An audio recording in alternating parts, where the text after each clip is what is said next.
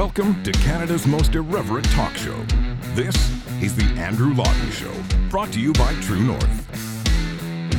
Hello and welcome to you all. It is Wednesday, October 26th, just after 5:17 p.m. Eastern Time. We're starting at a little bit of an odd hour here for reasons that will become clear in just a couple of moments, or reasons that may already be clear to you if you've been watching the Public Order Emergency Commission. It was gripping, edge-of-your-seat stuff today. It really wasn't, actually. It's a bit of a joke, and I'll explain why in a moment's time. We are going to be later on this show, though, talking with Catherine Christensen, who is part of the big legal team, and by big legal team, I mean it's actually this woman and hundreds and hundreds of members of the Canadian Armed Forces that are looking to take the Canadian military to court over its vaccine mandate. And we haven't talked as much about the Canadian Armed Forces vaccine mandate as we've talked more generally and broadly about federal mandates on this show, but it's an important story, and we're going to be speaking to Catherine in just a little bit of time on this show. But let's talk about where we are with the Public Order Emergency Commission, because we've now gone through today's Wednesday.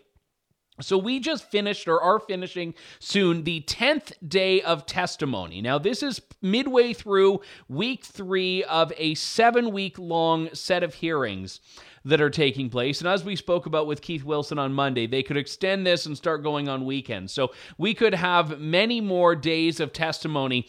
And if you were looking for the smoking gun that the government is going to use to justify and defend its invocation of the Emergencies Act, you are sorely disappointed. Sorely disappointed here. And let me explain exactly why that is. Because right now, we are in the midst of the federal government under investigation. It is Justin Trudeau's government on trial. And I don't mean that in a literal sense. I don't mean it in a criminal sense. But Justin Trudeau's government is on trial. He himself said when parliamentarians were voting on the Emergencies Act that it was a confidence motion, because he said if you don't support the government doing something so drastic, it's proof that that government does not deserve to be in power. It's proof that government does not have the confidence of the legislature. So the point that I've made in the past is that by Justin Trudeau's own standards, this is actually a pretty serious thing. If it's found that he was not justified in invoking the Emergencies Act, if at the end of this, Justice Paul Rouleau, the commissioner of the Public Order Emergency Commission, says, yeah, the federal government was not justified in doing this, I think Justin Trudeau has lost the mandate to govern. And I'm not saying that legally he has lost it. I'm saying that morally, politically, he should be gone. So that's what's at stake here. And we have heard testimony from residents of Ottawa. We've heard testimony from the police officers at various levels, the Ottawa Police Service, the Ontario Provincial Police. We haven't heard, I don't believe, from the RCMP just yet, but we've heard OPP and Ottawa Police. We've heard from intelligence. We've heard from police liaisons. We've heard from commissioners. We've heard from all sorts of people. And what we haven't heard anywhere in that testimony at all is that they requested it. So we can completely shatter that narrative that Marco Mendicino and Justin Trudeau and all of those have put forward, that they were the ones that were just the hapless victims of this. They were the passengers. It was the police that wanted the Emergencies Act. Well, what they haven't been able to proffer up to us is one single police officer who asked for it. Not one. And Marco Mendicino has done this little two-step on this. He said, well, they were asking for the sorts of things that we needed the Emergencies Act to do. Now, I should say, in fairness, Marco Mendicino has trouble finding 2 IQ digits to rub together to make a fire. Like, this is not a guy that is exactly like the Crown Prince of the Mensa Society here. So I want to be a little bit kind when I talk to him, except he is also the guy tasked with Canada's public safety. So perhaps it would be important for the guy who is in charge of the public safety division of this country to have a bit more in the sense of, I don't know, intelligence or honesty. Like, the reality is Marco Mendicino will eventually become the government's fall guy, I think. Like, he doesn't know it yet. I sort of see this, and I think a lot of other people see it, that when someone in the government has to be accountable, it's going to be, it's not going to be Justin Trudeau. It's going to be Marco Mendicino, and he'll just be out there with his, I stand with Ukraine sign, just, furiously trying to scratch it out and put, I'm sorry, I didn't mean to on it, or whatever he needs to justify saving face. But all of this is to say there has not been a smoking gun from law enforcement, from police intelligence, or anything like that supports the invocation of the Emergencies Act. And I've been listening. We have a whole team at True North that's been following this day by day. And I'm just waiting because police are very dispassionate in their delivery.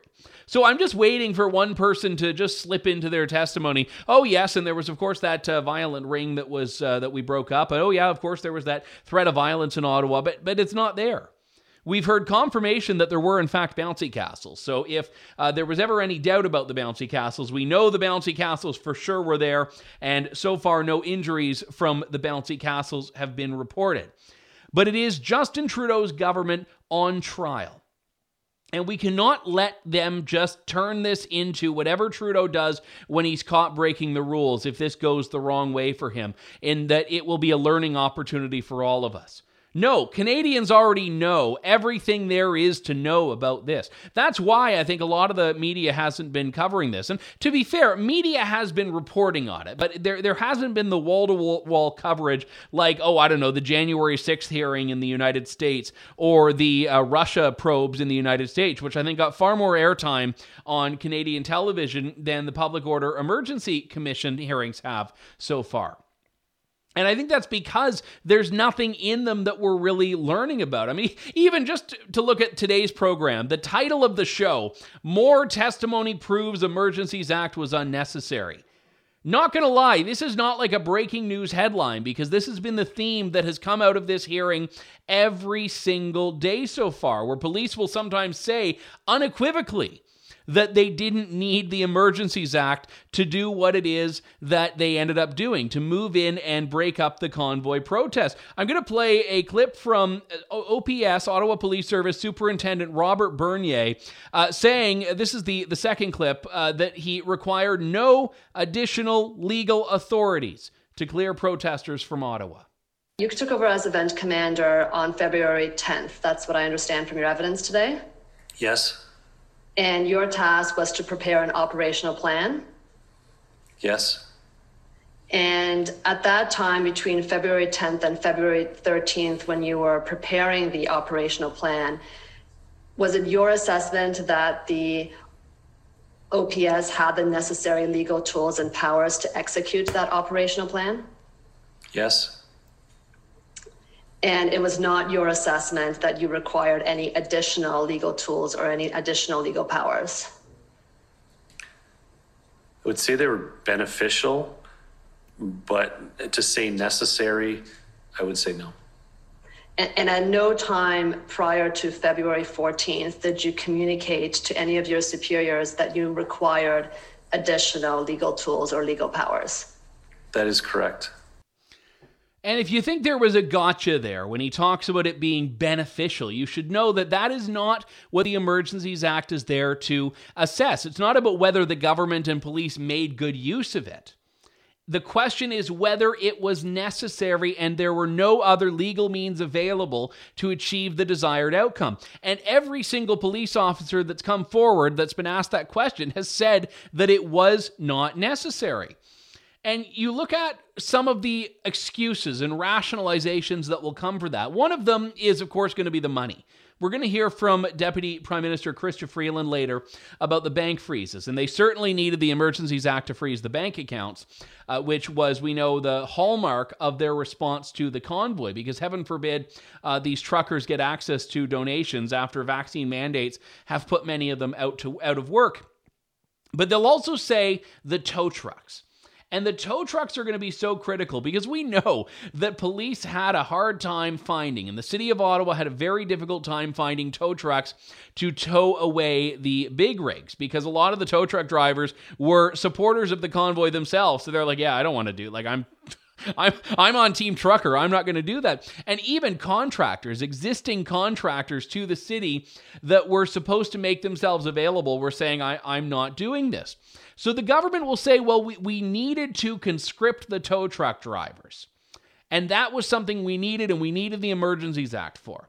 Now, it's in evidence, and I don't think it's all that contentious or contested, that there were difficulties in getting tow trucks there.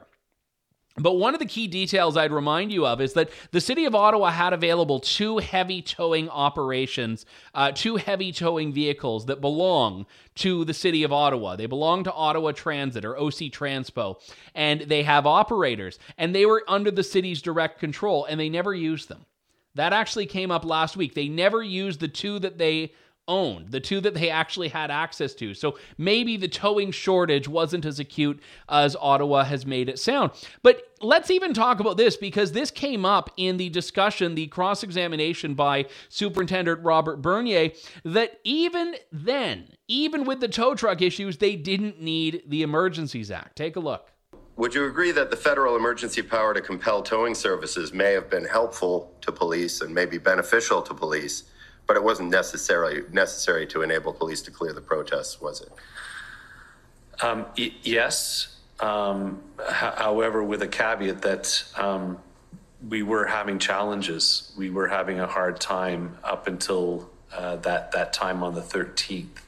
So prior to the 13th, I would have said we could have used some help with that. But as things materialized on the 13th, I was satisfied that we were good. And you were satisfied that we were good. You're satisfied that the federal emergency power to compel tow trucks wasn't necessary. Correct. Thank you. Interim Chief Bell testified pretty emphatically, and I quote, "In the absence of the invocation of the Emergencies Act, the OPS, the OPP, the RCMP, as part of a unified command, were going to clear the protests." Would you agree with that statement? Could you repeat that question again, please?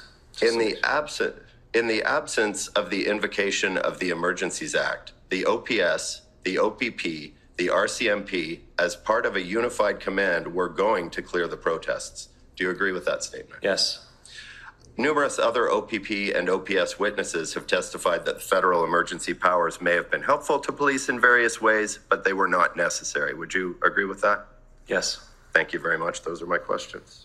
So, again, even then, on February 13th, as the Emergencies Act is not yet in play, police are saying, yeah, we had a plan. We weren't worried at that time about the absence of tow trucks. We seemed to be moving forward in the right direction without any issues. Now, remember, one of the sidetrack things happening at this time was the negotiations between police and protesters, between the city of Ottawa and protesters, which was easing the burden of this. We're moving trucks from residential areas, concentrating them on Wellington Street. The city of Ottawa was happy with this plan. Convoy organizers were happy with this plan. Police were generally happy with this plan. And the federal government, interestingly enough, it seemed like going through a bit of internal dispute about this. And there was some testimony that took place yesterday between an OPP negotiator, Marcel Bowden, and this testimony revealed conversations he was having with Public Safety Canada. Now, this is the office that has the misfortune of serving Marco Mendicino, the bureaucratic office that exists from government to government. And he was speaking to the Deputy Minister of Public Safety, so the most senior bureaucrat in Public Safety Canada, who it sounds like was more open to the idea of this negotiation working, and possibly even talking to the convoy leaders himself. Now, this didn't happen. Now, this tells us a lot, and I'm going to tell you exactly what that is once I play this clip of Marcel Bowden's testimony. If we could go to the top of page 3, Deputy Minister Stewart responds to you and raises a number of questions, essentially, in those bullet points at the bottom. And if we could just go through those briefly, and if you could tell me whether those were ever sort of addressed in a conversation. Would the signatory of the letter or the person who goes to the meeting be putting themselves at risk? Is that a big concern? That wasn't a big concern for me. Okay. Why not? Well, I think, Inspector Moore or Superintendent Morris spoke to it as far as the violence and stuff in the group. And so to me, there wasn't a pile of risk there. I personally wasn't concerned, but I know that there would be obviously some sort of assessment from someone before that would happen, right? As far as who's identified from the protest group that would be in there. And I'm sure there's people that the government probably wouldn't want to meet with as well, right? Right, which that takes us down to the sort of third point about POI sheets, and there was a concern about who was going to be involved in that negotiation. Did it ever get to that point where you shared a list of names with the government and they raised any issue about that? No, because I think the next day he called me in the morning. Is this Saturday? The 12th is the Saturday. That's Saturday, right. Yeah, so he called me in the morning, the next morning, and said that he was not able to make this happen, ultimately. Okay, and why? Where did because I understand you were on board on behalf of the OPP, the OPS was on board. It seems like the RCMP was kind of provisionally on board. So what was the issue? I definitely was not involved in the conversations that stopped that from happening. So I don't know. Okay. Yeah, sorry about that. No. So, but as far as you know, you got a call from Deputy Minister Stewart. Yes. The next morning. Yeah, and he just said that he was not successful ultimately to getting this going forward. Interesting. So the Deputy Minister of Public Safety Canada had been talking to the OPP negotiation lead. Now, just for context, Marcel Bowden of the OPP was in charge in some respects of the police liaison teams, the negotiation teams that were out there to, as their name suggests, to liaise with convoy leaders and convoy organizers. And he thought they were doing a very good job. I mean, it was under these liaisons that they were able to come up with a deal to move the trucks onto Wellington Street. They were liaising left, right, and center, liaising all over downtown Ottawa. And in the course of that, this public safety deputy minister, not a liberal necessarily, not a partisan role, he's open to this. He's talking about meetings and negotiations and safety and all of that. And then he says, leave this with me. I'm going to take it back to my people. And then all that this OPP officer, Officer Bowden, knows is that got canceled. Now, we know from other testimony last week that Marco Mendicino was aware of the negotiations. Marco Mendicino personally was aware. His chief of staff was discussing this. So it doesn't take a genius to figure out that it was the federal government that wasn't interested in this. Now, again, we're not talking about geniuses. We're talking about Marco Mendicino, but I think even Marco Mendicino could figure out what I'm talking about here. The federal government was the one that decided to abandon negotiation. The federal government was the one that decided it wasn't worth talking. So they, right through to the Emergencies Act, had an opportunity. They had a fork in the road. They could have said, we're going to try this other thing to de-escalate that we haven't done in the last 3 weeks, which is talk to these people, or we're going to double down. We're going to suspend civil liberties. We're going to invoke the Emergencies Act. We're going to freeze their bank accounts. We're going to send in police. And they chose that option.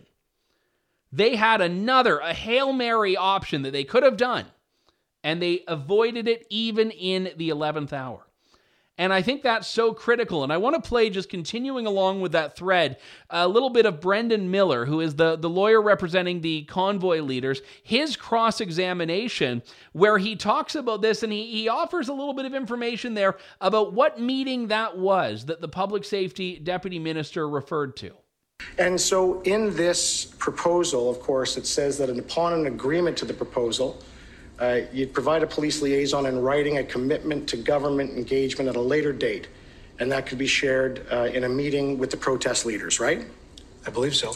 Right. So the plan was, and the recommendation is that essentially the government of Canada, the political branch of the government of Canada, would agree to a meeting with the protesters, but there would be certain conditions to that, and they would have to denounce anything unlawful and get out of downtown Ottawa. Is that fair? Yep. Okay. And in your interactions with the Deputy Minister and Commissioner Lucky after February 12th, 2022, did they tell you anything about what happened with this proposal?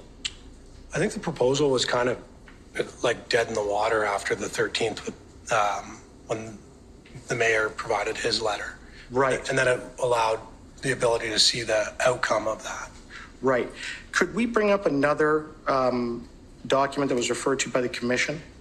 It's OPP 0000172.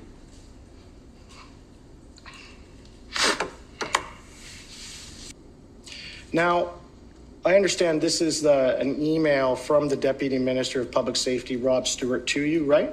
Yes. Okay, and in the third sentence on the top paragraph, it says, "We have a big meeting this afternoon. Well, this will be discussed, so I really need your input," right? Yes. All right. Did you know that that meeting was at 3:30 p.m. and that it was with Cabinet and it was the incident response group of the political executive meeting and that your proposal was provided to them? No. Okay. It was. I can tell you that. And then they invoked the Emergencies Act. Thank you. So I actually don't know how to drop this mic. Like, I was thinking I could fiddle around and like pull the screw out and the mic might drop, and I don't know what that means for the rest of the show. Brendan Miller right there should have just taken the mic on the lectern and just like just thrown the whole lectern over and be like, I'm headed home. Cabinet decided to not put any stock in negotiation. So instead of saying, well, we were just listening to law enforcement, it was law enforcement officers like Mr. Bowden here who were talking about the power of negotiation, who were talking about the power of liaising. And the federal government actually said, screw what the cops say, we want the Emergencies Act. And this is going to be so key. And when those federal ministers take the stand, they can't just concoct this fake, phony emergency any longer. And as I said at the beginning, this is not groundbreaking now. The police are yet again saying they didn't ask for it, they didn't need it. This is becoming the epitome of that old saw about a dog bites man story, not really news. But we're still going to give it to you because it is challenging the official narrative in every sense, which is something that True North is doing, and I'm so proud we're doing it. And just to give you a little bit of a teaser, I'm going to be in Ottawa next week at the Public Order Emergency Commission, continuing our coverage of this from the belly of the beast. I just want to put in a plug before we head to a quick break here that if you are watching this on YouTube, hit the subscribe button. We're trying to get to 100,000 subscribers by the end of the month. You can do that by hitting the big red button that says, well, subscribe. And if you're watching on Facebook, once the show wraps up, you can go and do that on YouTube as well. So I'm going to take a quick break. When we come back, going to be shifting gears and talking about the military vaccine mandate in Canada. Stay tuned.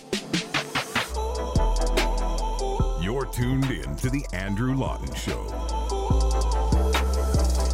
Welcome back to The Andrew Lawton Show. This is Canada's most irreverent talk show. We have talked a lot on this program about vaccine mandates, federal, provincial, international. One that we have not focused on as much is the Canadian Armed Forces vaccine mandate. And part of this is because I think it was part of, certainly when I was discussing it, it was part of the broader vaccine mandates that the Liberal government put in last fall for the entire civil service. But there have been different nuances to it that I think make it worth taking an extra look at this. And one of them, I think, is the demographic profile of who it is that's in the Canadian Armed Forces. These are the people at the least risk possible for having serious complications from COVID-19, but also the idea of authority and obedience and the chain of command, these things that have really, I think, complicated the ability for someone to say no to this vaccine or to say no to following the mandate. Well, there's a proposed class action now against this vaccine mandate, representing so far hundreds of people that were put on leave whose future careers in the Canadian Armed Forces are still in uncertain territory because of this mandate. This has been fought by Catherine Christensen, who's a lawyer based in Alberta and the founder of the Valor Legal Action Center, which is a not-for-profit that is fighting this case. Catherine Christensen joins me now. Thanks so much for coming on the show today. Good to talk to you. Good to talk to you, Andrew. We're happy to be here.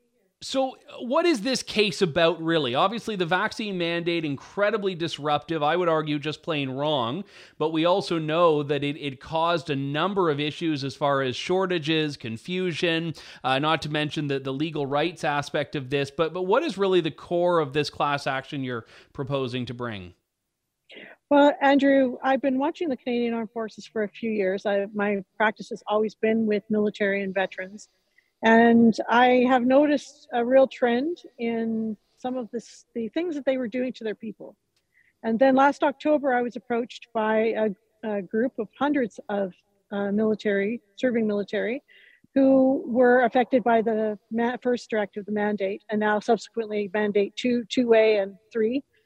And I have to tell you that it was sort of the perfect package to bring what is essentially an abuse of power lawsuit against the Canadian Armed Forces.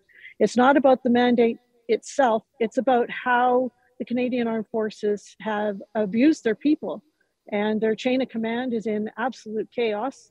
And for all of General Ayres talking about everyone has to follow his orders, they aren't. And it's caused some very big consequences for some very dedicated, long-serving members of the Canadian Armed Forces. For people that haven't followed the intricacies of this, when you say mandate 1, mandate 2, 2A, 3, what are you referring to there? What are those different mandates that have come in or updates to the mandate? Right. So last October, the Chief of Defense Staff issued a directive. And the first directive was to bring in that COVID-19 vaccines were now mandatory for service in the Canadian Armed Forces. He then subsequently did a couple of amendments with a second directive, and then an amendment of that second directive, which I call 2A.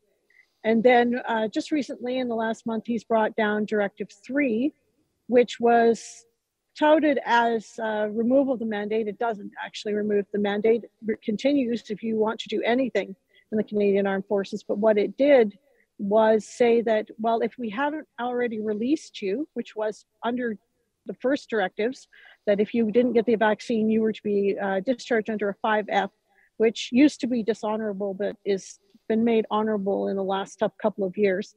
Some of these people were not released in the 30 days like they were threatened with. And so they've been told now to come back to work, but they've been put into situations where they're sitting by themselves in empty buildings. They've been told they don't basically get to do anything. In fact, I have one person who is unvaccinated, was told to come back to work, and he's been assigned to help take care of people who are quarantined for COVID-19. So ironically, that's what this is. The Chief of Defense Staff should have said, because under the National Defense Act, Section 126, he has the power to say that you must be vaccinated to serve in the Canadian Armed Forces. If you refuse, you are brought with a charge and court-martialed. They didn't do that. They went to what was called remedial measures and basically did an administrative process, which is completely unanswerable until it gets brought into court, which can take years because it may go through a grievance process. So that's and one just of the to questions confirm, I what have. happens to people in that interim period while they're waiting for a court date? They basically are suspended. They can't put anyone in the Canadian Armed Forces under a leave without pay. The Canadian Armed Forces are different than the federal employees. They have to ask for a leave without pay. They cannot be ordered to take a leave without pay. So that was part of the issue with the first directive, because they talked about putting people on leave without pay. Of course, that was challenged and they had to backtrack. So the people that haven't had anything happen to them in the past year have basically been sitting at home waiting to be released as they were threatened they would be released, and they haven't been. Now they've been told to come back to work. Why is it that the Canadian Armed Forces mandate seems to be distinct in terms of how it's unfolded and what the challenges are compared to the broader public service mandate that applied just in a blanket way to everyone in the federal public service? Why are these two different animals? One of the big differences is that how people were treated in the Canadian Armed Forces compared to the federal service. In the federal service, they basically were sent home on leave without pay. When their mandate was suspended, they were told to come back to work. In the Canadian Armed Forces, we have the Chief of Defense Staff going on the national news telling people that don't get vaccinated and want to serve in a uniform aren't worthy, that they're morally weak, that their ethics aren't where they should be, basically name-calling them and isolating them, which is a form of discrimination, and I would even argue maybe some harassment. Then we get what actually happened to people on the ground as these directives were being unrolled, from pregnant women who didn't know if they wanted to take the vaccine, being charged with AWOL because their obstetrician put them in the hospital due to the stress, to young sailors being isolated in a room with 4 officers and told to sign a piece of paper that they wouldn't follow a lawful order under complete coercion, to a young man made to stand outside in January at attention where all his co-workers go past him and say, because he wouldn't take the vaccine. He lasted a month before he'd lost 15 pounds of muscle mass and mentally couldn't do it anymore. And he voluntarily released because he just couldn't cope with the punishment that his commanding officer was giving him. I mean, if she had done that to someone who was a prisoner of war, she'd be charged with a war crime and be brought up in The Hague for it. This is how these people were being treated. It wasn't a case that they were just told, well, go home, and then they just sat at home and did nothing. They were actually being deliberately isolated. They were told they would go to jail. They were told that their families would starve, that they would receive no benefits, that their pensions were gone. All of these things are not true. And so it was very different for these people who were in uniform, that absolutely dedicated their lives to serving Canada and then were being treated like garbage and thrown out like garbage, in my opinion. I want to go back to what you said a moment ago about being asked to agree that they were not following a lawful order, because everyone knows that in military there's a chain of command and that you do need to have a level of obedience, but this has been clarified over time, and it's that you have to obey lawful orders.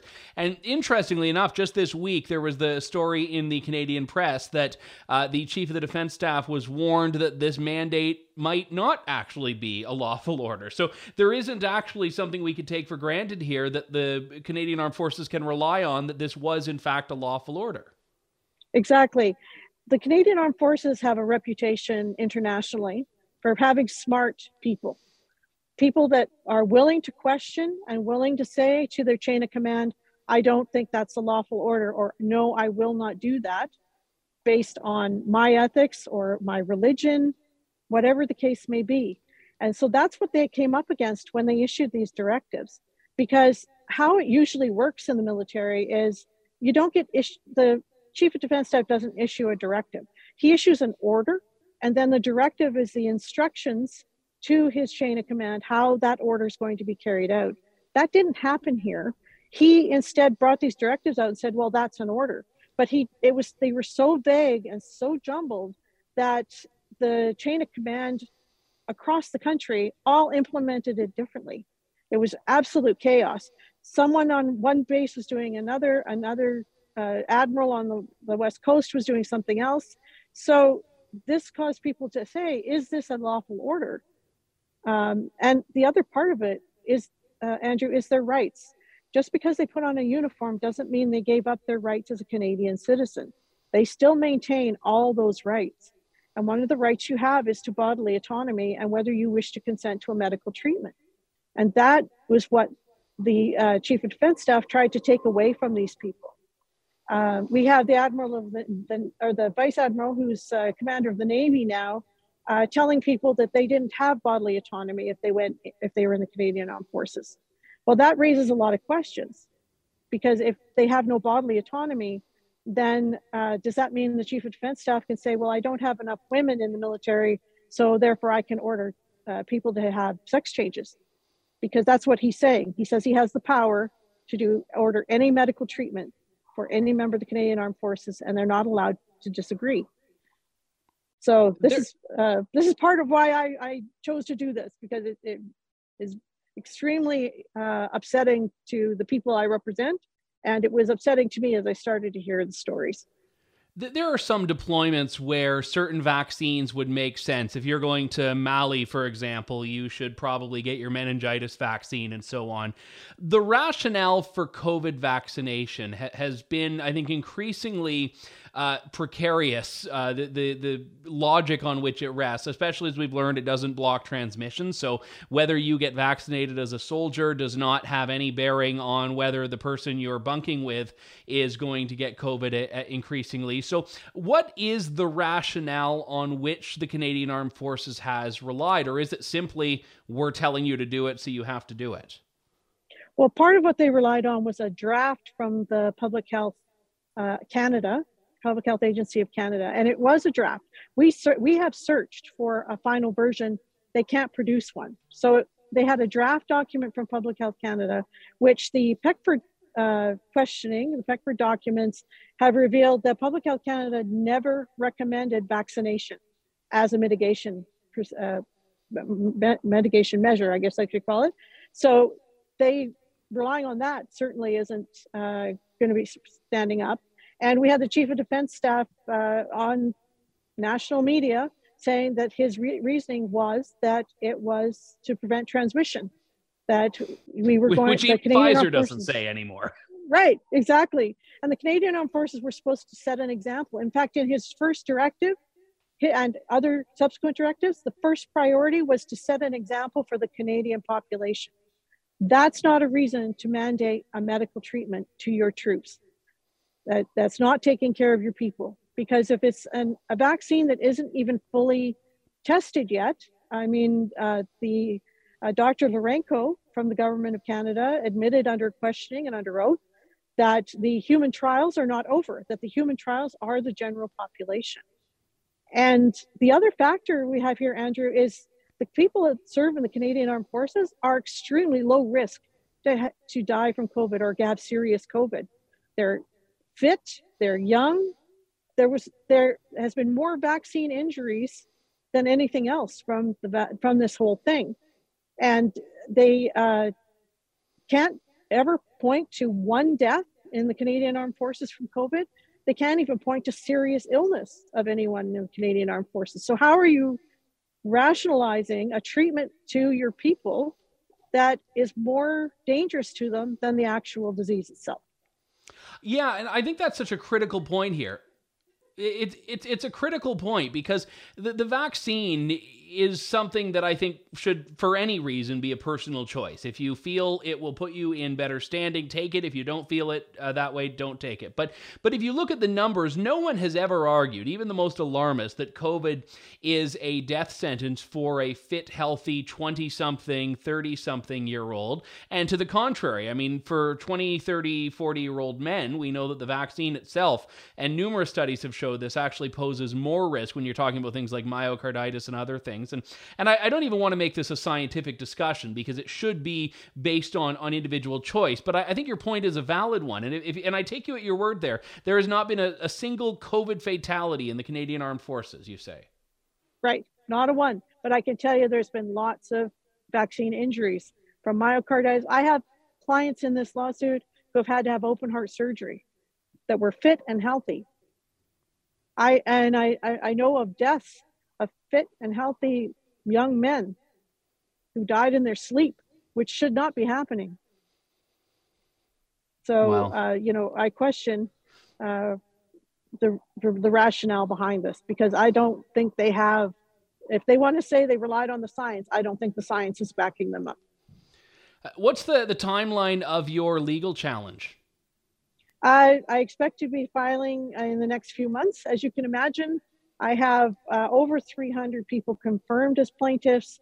There's a couple hundred more that have reached out, but we've set a deadline cutoff of October 31st on Monday. And then you can imagine writing several hundred affidavits. And I would say I have, a truckload, about 100,000 pages of evidence to make sure it's all ready before we head into the court. And the statement of claim is ready. I'm just getting all the rest of the I's dotted and T's crossed to bring it forward. It is coming. It is not going to go away.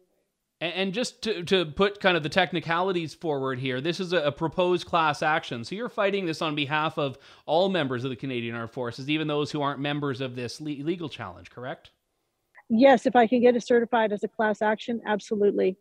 The other thing is that to counter the government's favorite strategy of running people out of money, I created a nonprofit, the Valor Legal Action Center, which is helping cover the cost of the litigation, because litigation against the government is very expensive. But it also means that because the nonprofit runs on donations, people weren't having to come out and hire a lawyer for a couple $100,000 each to bring their claim forward. That's why we put together the group, we put together the nonprofit, because I firmly believe this is a question that needs to be answered in a court of, was that a lawful order, and was it handled in the way it should have been handled, or should he have used the National Defense Act as he had the power to do and chose not to? And we'll put that up on the screen there right now, valorlegalactioncenter.org, and that's the Canadian spelling, center with an R-E, valorlegalactioncenter.org. Catherine Christensen joins me now. Catherine, thank you so much for your work on this. Good to talk to you. Good to talk to you too, Andrew. Thank you for having me on. That was Catherine Christensen here of the Valor Legal Action Center. My thanks to Catherine, and my thank you to all of those people she's representing for their service, past, present, and hopefully future, to this country. The armed forces are very near and dear to my heart, and I know those of a great many of our listeners. So we thank you, and even if the government has been so tremendously ungrateful for your service, know that most Canadians are not, and most Canadians stand with you. That'll do it for me for today. We'll be back on Friday with Fake News Friday, with yours truly, Aaron Harrison Faulkner. And I also am going to next week be in Ottawa. I'm going into the belly of the beast. I'll be there for the Public Order Emergency Commission hearings. We've got some great stuff on the docket, it looks like. So I'll be covering that, and I'll still find a way to deliver my show to you from Ottawa. And the one thing I will say, just in our closing moments here, we are still doing this month our drive to get to 100,000 YouTube subscribers. If you want to join this, you can go to YouTube, hit the subscribe button. If you're on YouTube right now, all you need to do is just go like an inch below this video. Like you could just like point down, or maybe it's over, I don't know where it's somewhere over. It's somewhere over here. And just click that red subscribe button. If you're watching on Facebook, head on over to YouTube and click subscribe. And we thank you so much to the nearly 100,000 of you that are already there. And if you want to chip in to support this show and the journalism that True North is doing, you can head on over to donate.tnc.news and donate there. Thanks so much. We'll talk to you later. This is Canada's most irreverent talk show. Thank you, God bless, and good day to you all. Thanks for listening to The Andrew Lawton Show. Support the program by donating to True North at www.tnc.news.